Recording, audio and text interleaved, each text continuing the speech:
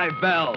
Stand by all stations. Attention, all districts. A 5-alarm fire. 5 bells. Move in immediately. That's it. Let's roll. Let's go. Firefighters.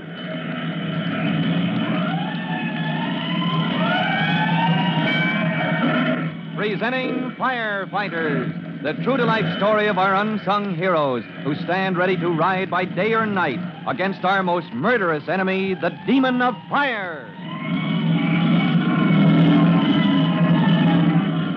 In just a minute, we'll visit Northside School, where Miss Grebel and Trudy Collins are hard at work on the plans for the Firefighters play when we drop in, along with Chief Cody and Tim Collins. Well, while you're getting ready, listen to this message.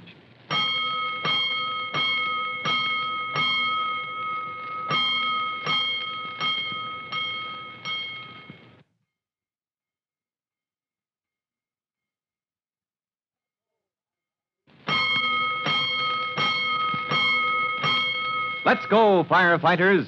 Let's go to Northside School, to the office of Miss Grebel, the teacher in charge of play production. With Miss Grebel is Trudy Collins. And as you remember, they've agreed to get together after school to write a fire prevention play scheduled for performance only a few days away. Miss Grebel, only a few hours ago, met Trudy's brother, Tim Collins, for the first time. And now she asked Trudy, "Do you think I was too harsh with your brother, dear?" With Tim? Oh, my goodness, Miss Grebel, when he did what he did to us? Oh, from his point of view, I suppose he was right. Why, Tim practically locked us up right here in this office and wouldn't let us go until, we said we'd get together and write a good play for the Firefighters Brigade. Well, maybe he was right. Maybe it was the only way to make us agree. And after all, the way things were, the play was going to be an awful flop. That would be a terrible thing for the brigade and the school and the fire department, too. Tim had no right to make us behave ourselves, Miss Grebel. He's just too... Masterful? He thinks he's so right about everything. Oh, most men are that way, dear. Tell me, why does he have his hair cut so short? Is that a fire department regulation? Oh, no. He's just afraid it would curl if he let it grow. Just like my brother Jimmy's. My goodness, Jimmy would never get his hair cut, Mommy says, if he didn't know it would curl if he didn't cut it. Well, I was just wondering. I never met anybody quite like Tim. I mean, your brother. You sort of like him, don't you, Miss Grebel? In spite of how mean he was to both of us? Oh, truly, I neither like him nor dislike him. I don't really even know him. My interest is purely... Well, if we're going to write a play about firemen, we should know something about our subject, shouldn't we? Oh, I know all about Tim, but the play, I don't seem to know just where to begin. Oh, yes, the play. Well, Tim, your brother says that we ought to put in just exactly the things Chief Cody wants to say about fire prevention. But how can we know what those things are unless Tim tells us? Oh, dear, interruptions. Come in.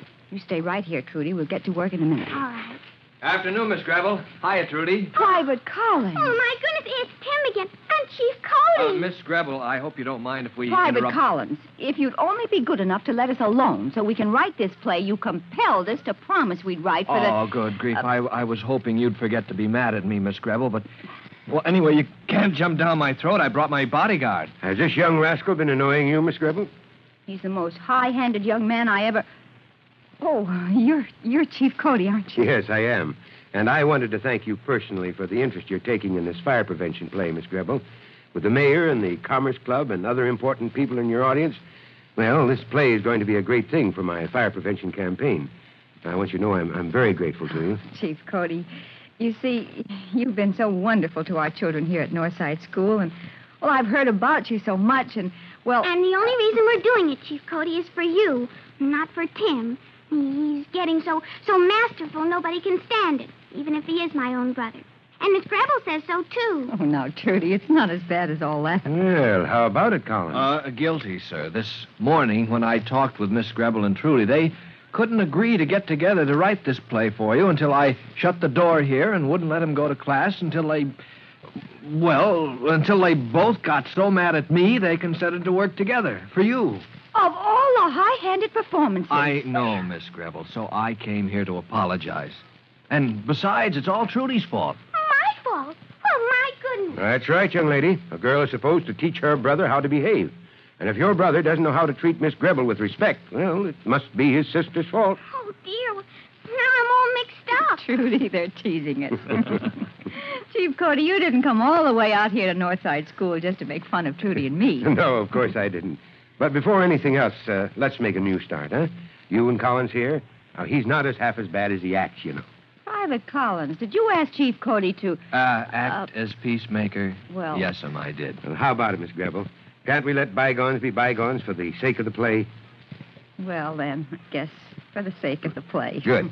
Then Collins will act as your technical advisor the rest of this week. You can call on him any time, day or night. And Collins and the whole Bureau of Fire Prevention will be at your disposal. And now... You said there was something else you came for, Chief Cody. Yes, Judy.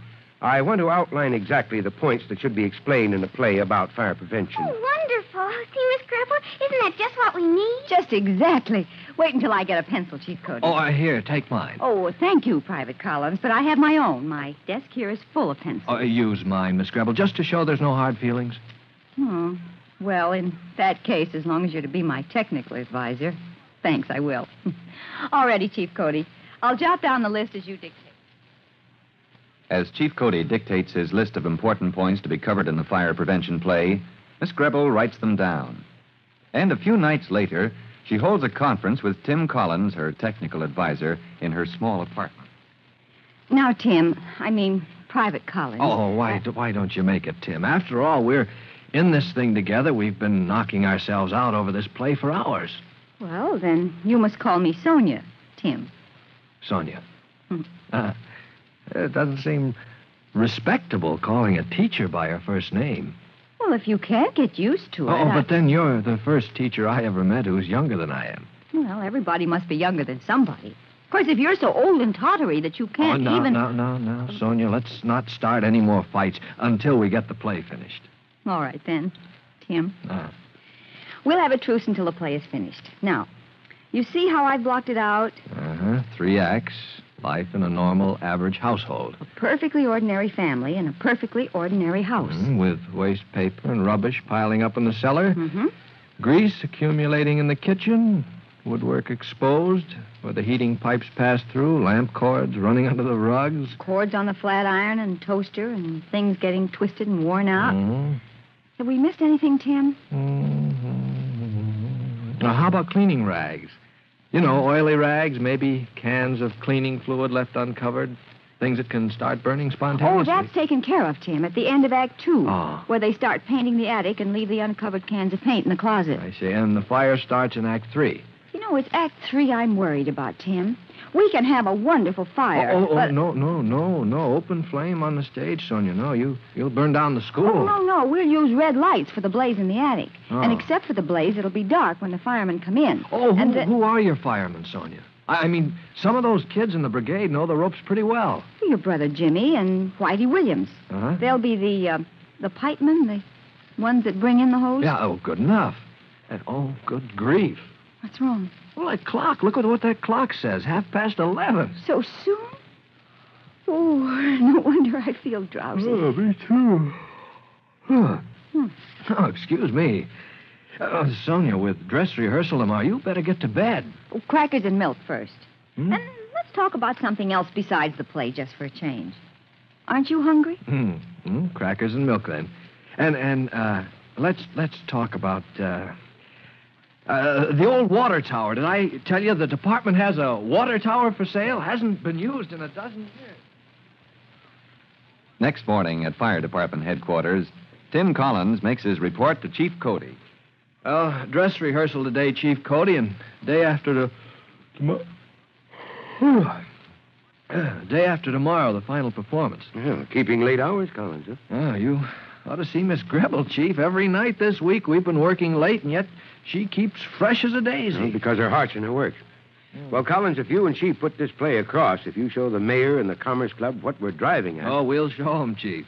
Matter of fact, the way the play winds up, nobody could miss the point of your fire prevention campaign. You hadn't told me about the wind-up. Oh, we were saving it, Chief, but, well, I've got to tell you now because that's where you come into the act, in person. What?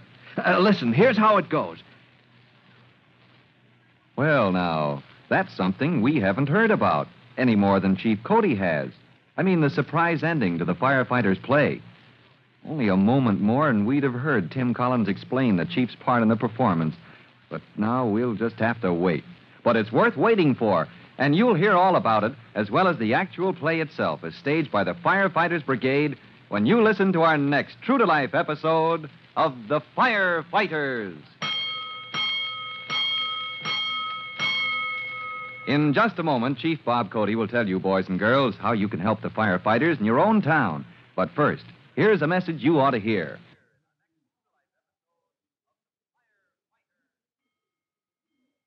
And now, Chief Bob Cody with a special notice for the Firefighters Brigade.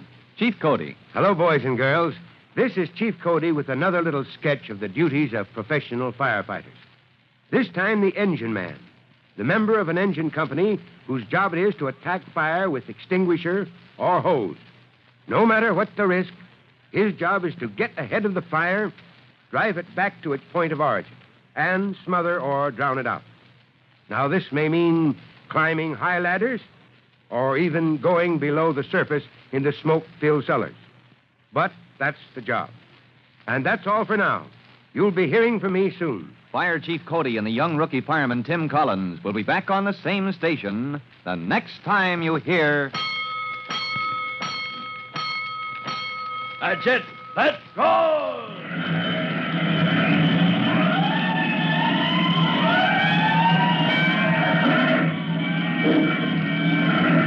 Let's go! Firefighters! Firefighters is a copyrighted feature of William F. Holland Production.